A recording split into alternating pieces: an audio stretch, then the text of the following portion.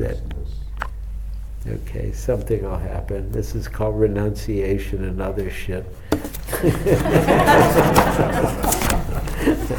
I'm pissed. Okay, so renunciation is about letting go.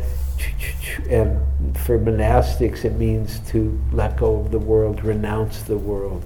But we're not monastics. I'm not interested in renouncing the world in that way.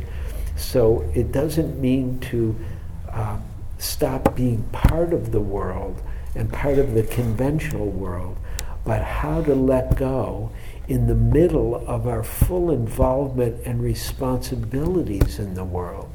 That's what's being asked for us as householders, right? How do we live a full life and yet know that there's more to life than just our responsibilities and our jobs and our work and our families, and all of that's great. We want to relate to that fully and let go fully.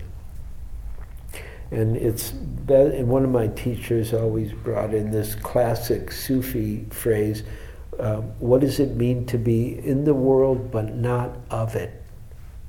What does it mean to be in the world but not of it? And that's a little bit what Buddhism is asking of us as householders, right? Because the Buddha always taught not just monastics, but what he called the fourfold Sangha, which was nuns, monks, lay householder women, householder men. And so, and Bhikkhu Bodhi talked about this renunciation and what it means, and it's beautiful what he says here. He says, the tool that the Buddha holds out to free the heart and mind from desire is understanding. So now he's pointing at the first noble truth, right? The view, the tool that the Buddha holds out to free the mind from desire is understanding. Real renunciation is not a matter of compelling ourselves to give up things still inwardly cherished. It's not compelling ourselves. We're not making up rules in that way. So real renunciation is not a matter of compelling ourselves to give up things still inwardly cherished, but of changing our perspective, of changing our view on them so that they no longer bind us, right? When we understand the nature of desire, when we investigate closely with keen attention, desire falls away by itself. In this investigation, our concern must be not with what is pleasant, but with what is true. Not with what is pleasant, but what is true. We have to be prepared and willing to discover what is true, even at the cost of our comfort. Real security, and this is the kicker line he has here, real security always lies on the side of truth, not on the side of comfort.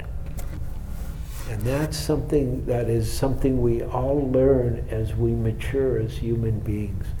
Real security always lies on the side of truth, not on the side of comfort. And of course, the intention in practice is very powerful if we want to wake up. I mean, you all may have different reasons for being here. I would assume some of you would like to wake up, or be enlightened, or be realized, or be free, or be I don't know what. It's somewhere, there's something in there, whether it's known or not, there's some reason you come here, or you come to Buddhism and you seek something. What are you seeking? Because it's really helpful to see, because whatever you're seeking, you're already intending, may that happen. That's part of the intention. Otherwise, you wouldn't keep coming. Or you wouldn't keep sitting, or you wouldn't keep practicing. And of course, the Buddha was very fierce about his intention, actually. And he lived a very upper class life for his time, right? He was a prince's child and had a good life in three not monasteries, three palaces, thank you. 3 palaces. And monasteries, palaces, similar, but not quite. He had 3 he had 3 palaces, and he lived a really good life. And then when he went to practice, he really wanted to wake up. In the text it says, when he's sitting and he makes this intention. He says, though only my skin, sinews, and bones remain, and my blood and flesh dry up and wither, yet never from this seat will I stir until I have attained full awakening. That's a pretty fierce intention, right? Everybody get that? I'm sure your intentions are just as fierce as the Buddha's, but that's something, and that human beings have intentions like that.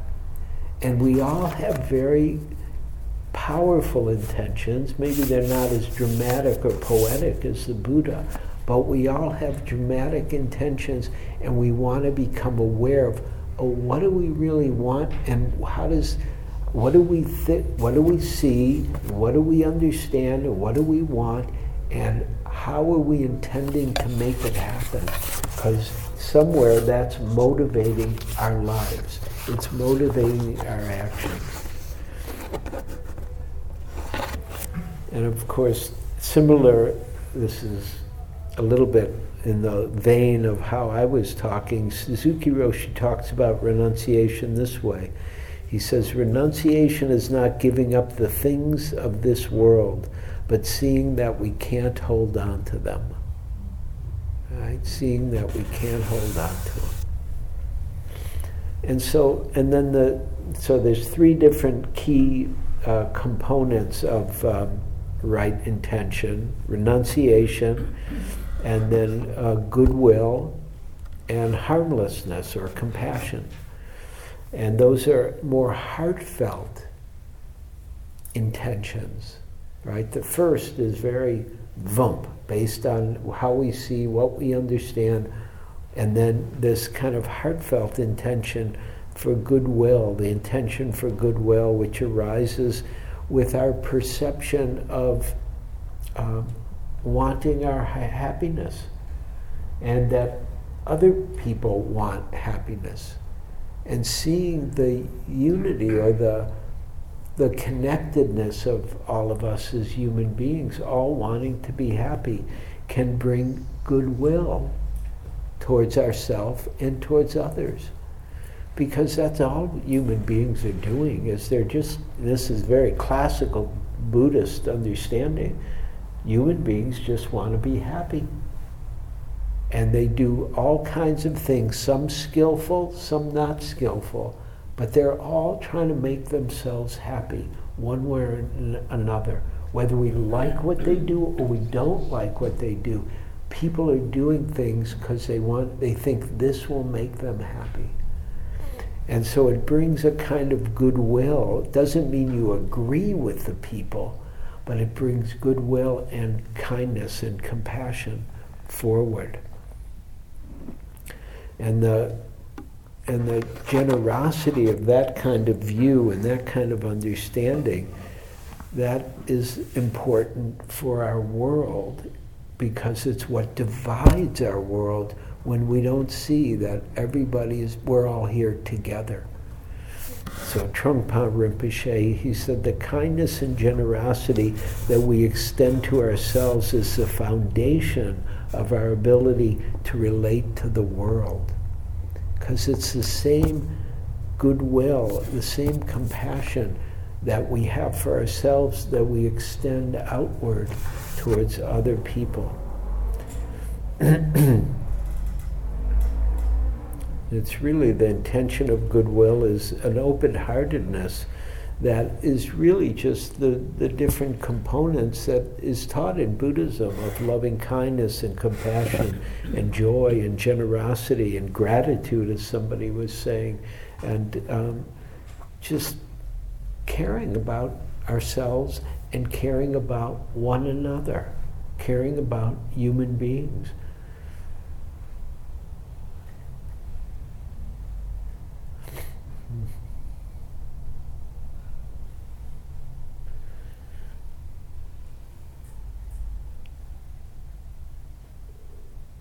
I'm just reflecting for a moment about myself, my own practice, and it's hard for me not to really like people these days.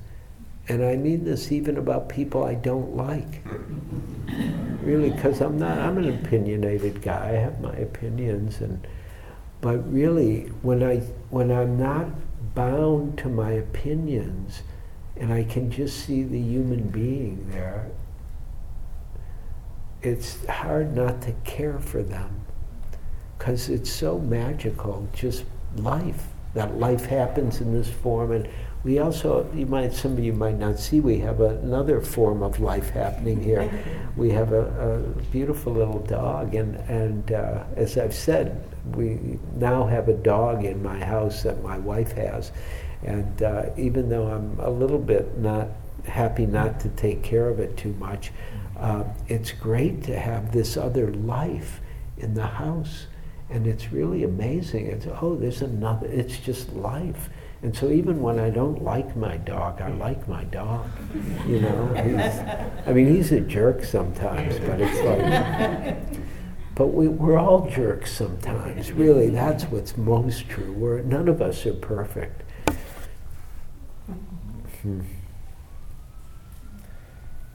And so the heart being open becomes an important part of these different intentions of renunciation and goodwill and compassion. And then I think here is more again from Bhikkhu Bodhi, who says, when we see how our own lives are pervaded by dukkha, if you're new, dukkha means suffering or difficulty or dis-ease or discomfort. When we see how our own lives are pervaded by dukkha, how this dukkha derives from craving and clinging, and the mind inclines to renunciation, to letting go, to abandoning craving and clinging, and the different things that we crave or cling to, right? And it doesn't mean you get rid of them or you can't enjoy them or live with things. You just let go of the clinging to the things. Then, when we apply the truths in an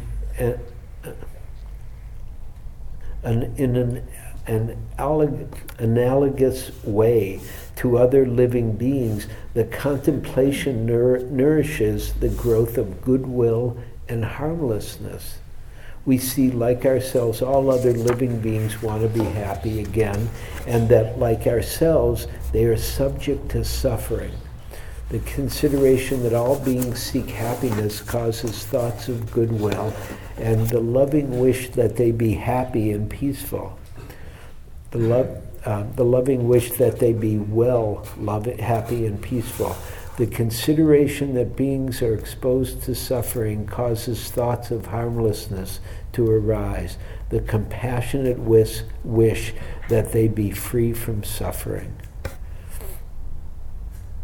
And so compassion arises in this way, the non-harming, right? The intention for non-harming or compassion or harmlessness arises by entering into the subjectivity of others. And in meditation, we're learning how to enter into our own subjectivity. And one of the things that we all need to keep seeing is that meditation doesn't stop here. It then continues. It's taught in the four factors of mindfulness, four aspects of mindfulness, that it's both you practice internally and externally, and both internally and externally. So that first we want to become more intimate with our own subjectivity, with who and what we are, body, heart, mind. And then we want to open to the subjectivity of other beings because we can feel one another or see or know one another, whether we're saying things or not. We all have a presence or a state of consciousness that's here, and that can be known quite directly.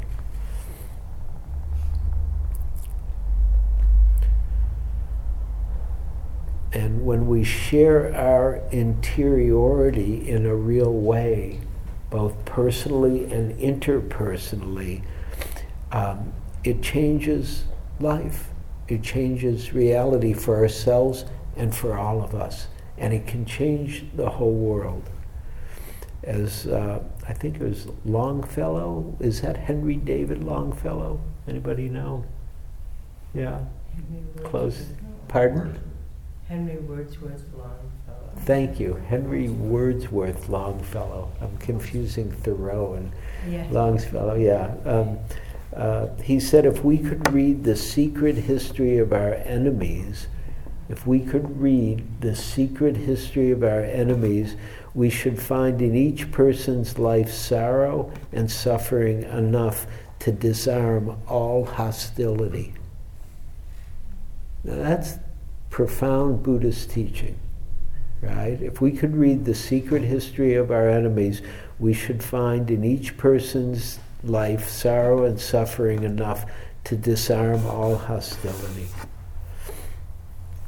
Or another great American secret Buddhist teacher, George Washington Carver, he said, how far you go in life depends on your being tender with the young, compassionate with the aged, sympathetic with the striving, and tolerant of the weak, and tolerant of the strong, because someday you will have been all of these.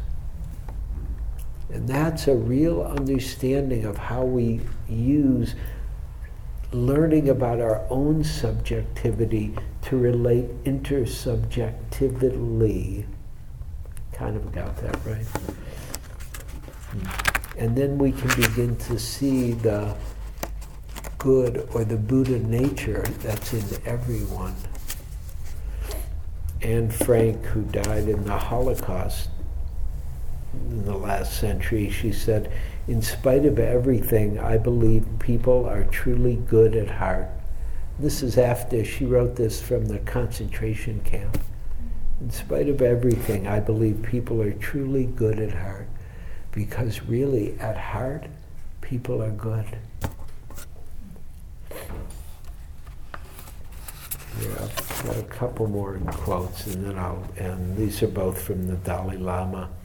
He said, we must have a pure, honest, and warm-hearted motivation, and on top of that, determination, optimism, hope, and the ability not to be discouraged. The whole of humanity depends on this motivation, right? So really, he's talking about intention and what motivates us and how the world depends on that. And he's somebody who's lost everything in his world.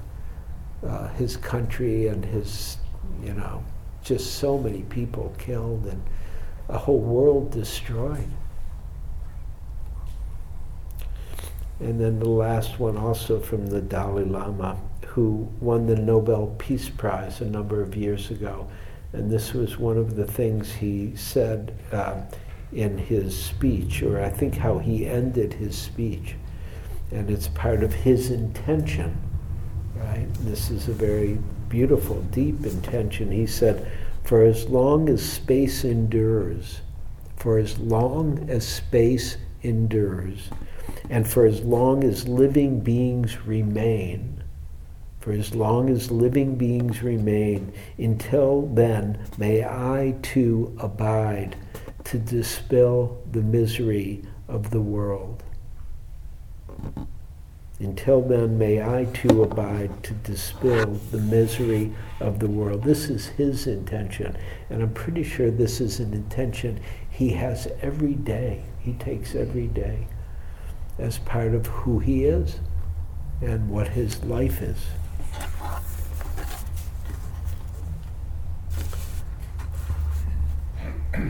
So we have a couple minutes if anybody has any comments or questions or liking, not liking, reactions about anything I've said tonight about right intention. And then I'm going to give you some right intention homework for the week.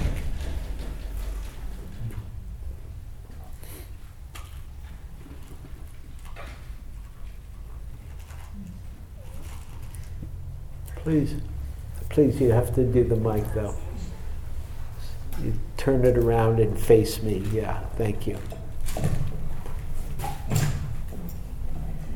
Hi, I'm Rahim, and if your intention is very solid, but your intention is to hurt other people. Uh-huh. That's called wrong intention. Wrong intention. Yeah. And then, so how would goodwill and this two play together? Because, you know, if you have a goodwill, you don't hurt other people, right? Right. So, because we have a lot of good intention, fierce intention now to hurt other people. Yeah, but that kind of fierce intention is based on misunderstanding. It doesn't have right view as its basis. Right. So Right. it's just intention without anything around it. Right, yeah. It's intention based on pain, suffering, hurt, misunderstanding, reactivity, things like ego, etc. And so, you know, and people have a lot of bad intentions, right? And that's why it's good to see that the bad intentions come out of their suffering, right? Doesn't mean we agree with their intention, no, not at all. But it means we can still, even if we need to act fiercely with someone to stop them from doing something, there can still be kindness in the fierceness. Right. And the intention is, the harmful intention is just like mindfulness without anything else. Right, yeah. And even mindfulness can be misused, Yes, right? it is. Yeah, yeah, Thank you. sure. Thank you.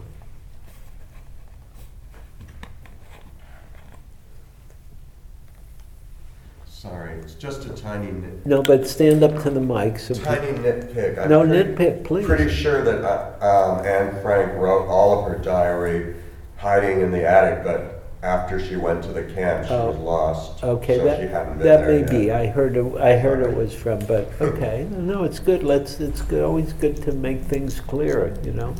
Thank you.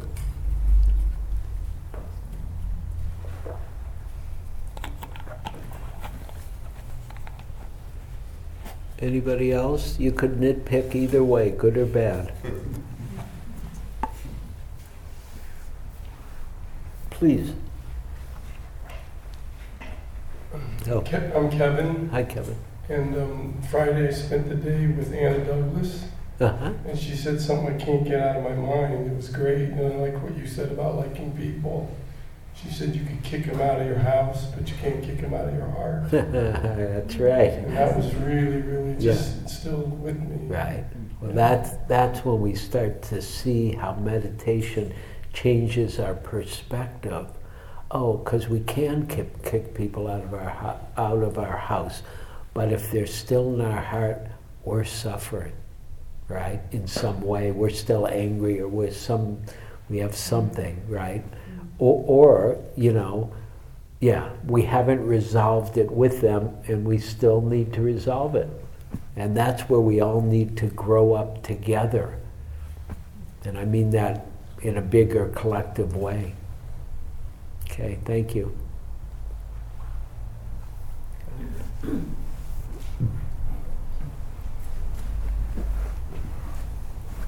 Hello, I'm Alejandro. I was wondering about the intention of practice. Yeah? Sometimes it's commented that it might get in the way of your actual practice. Like if you think of enlightenment and all of this, striving towards that, it can become clinging or wanting. So what's Yeah.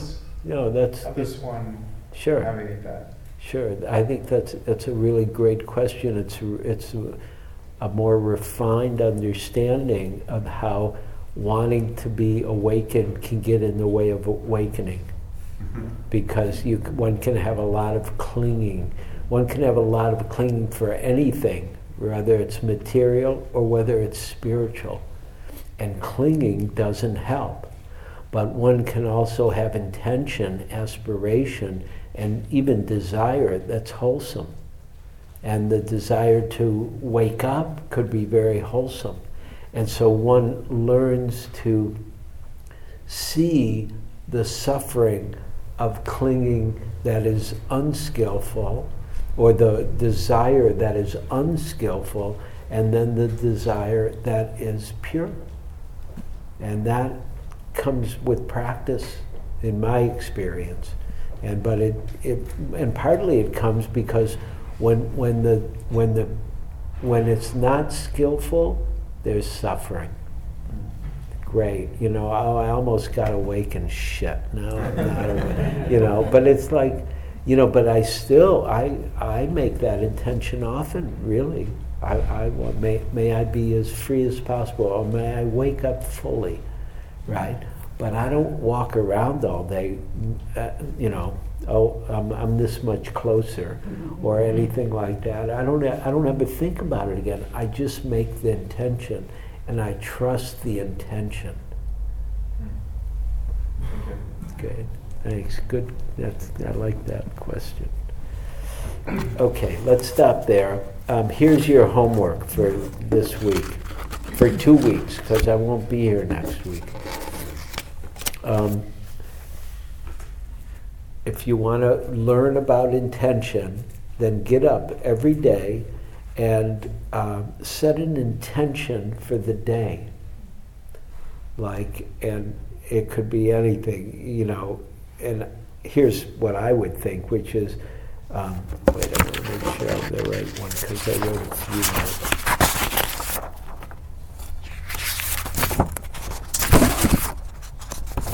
This is it. I hope it's it.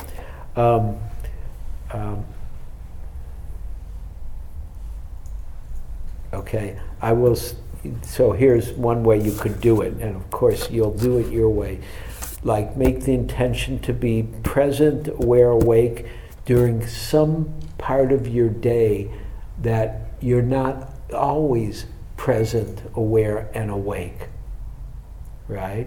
So it could be while you're commuting to work, or while you're going to meetings, or when you're with your kids, or when you're alone, or when you're having meals, or whatever it might be. But make the intention in the morning, and then do your day, and then at the end of the day, reflect back and consider, how did it go? What happened? And what supported your being present and awake? And what got in the way of your being present and awake when you were doing the dishes, or being with, at work, or with kids, or walking, wherever it might be. And so you make an intention, and the intention can be whatever you want, but you want to see, can you start to, what's the possibility of making an intention and seeing how it goes? And you could change your intention every day and do a different one every day, or you could do the same one every day till we meet again. Okay, is that clear? Great. And of course, you can't come in 2 weeks if you haven't done this. So play with it, because it'll change your practice, meaning it'll change your life, even if it's very refined. Okay, let's sit for a minute and then we'll go.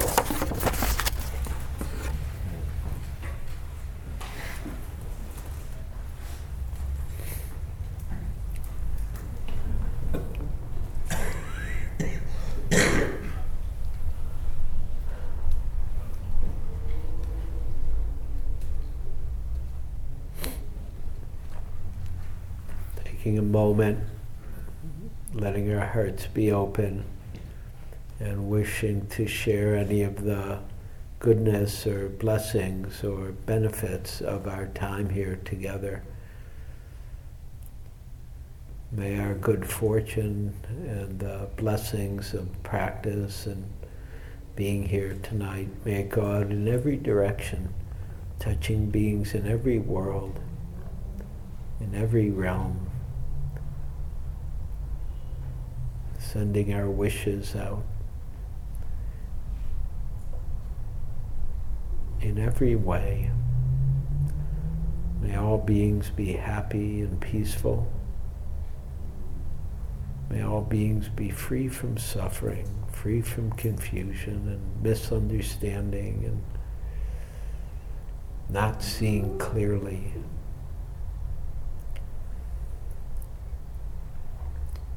May all beings be free from suffering. May all beings awaken. And together may we discover our true nature, our Buddha nature, the nature of wisdom and compassion.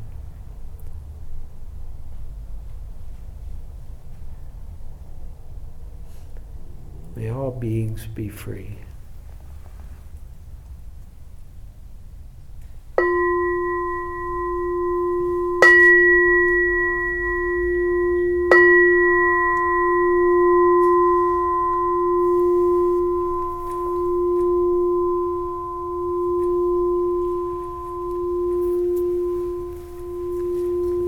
To be here with you all.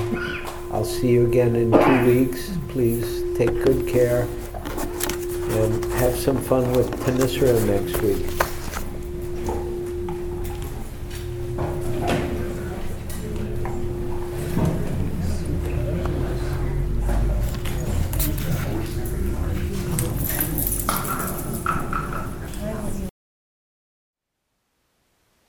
Thank you for listening. To learn how you can support the teachers and Dharma Seed, please visit dharmaseed.org/donate.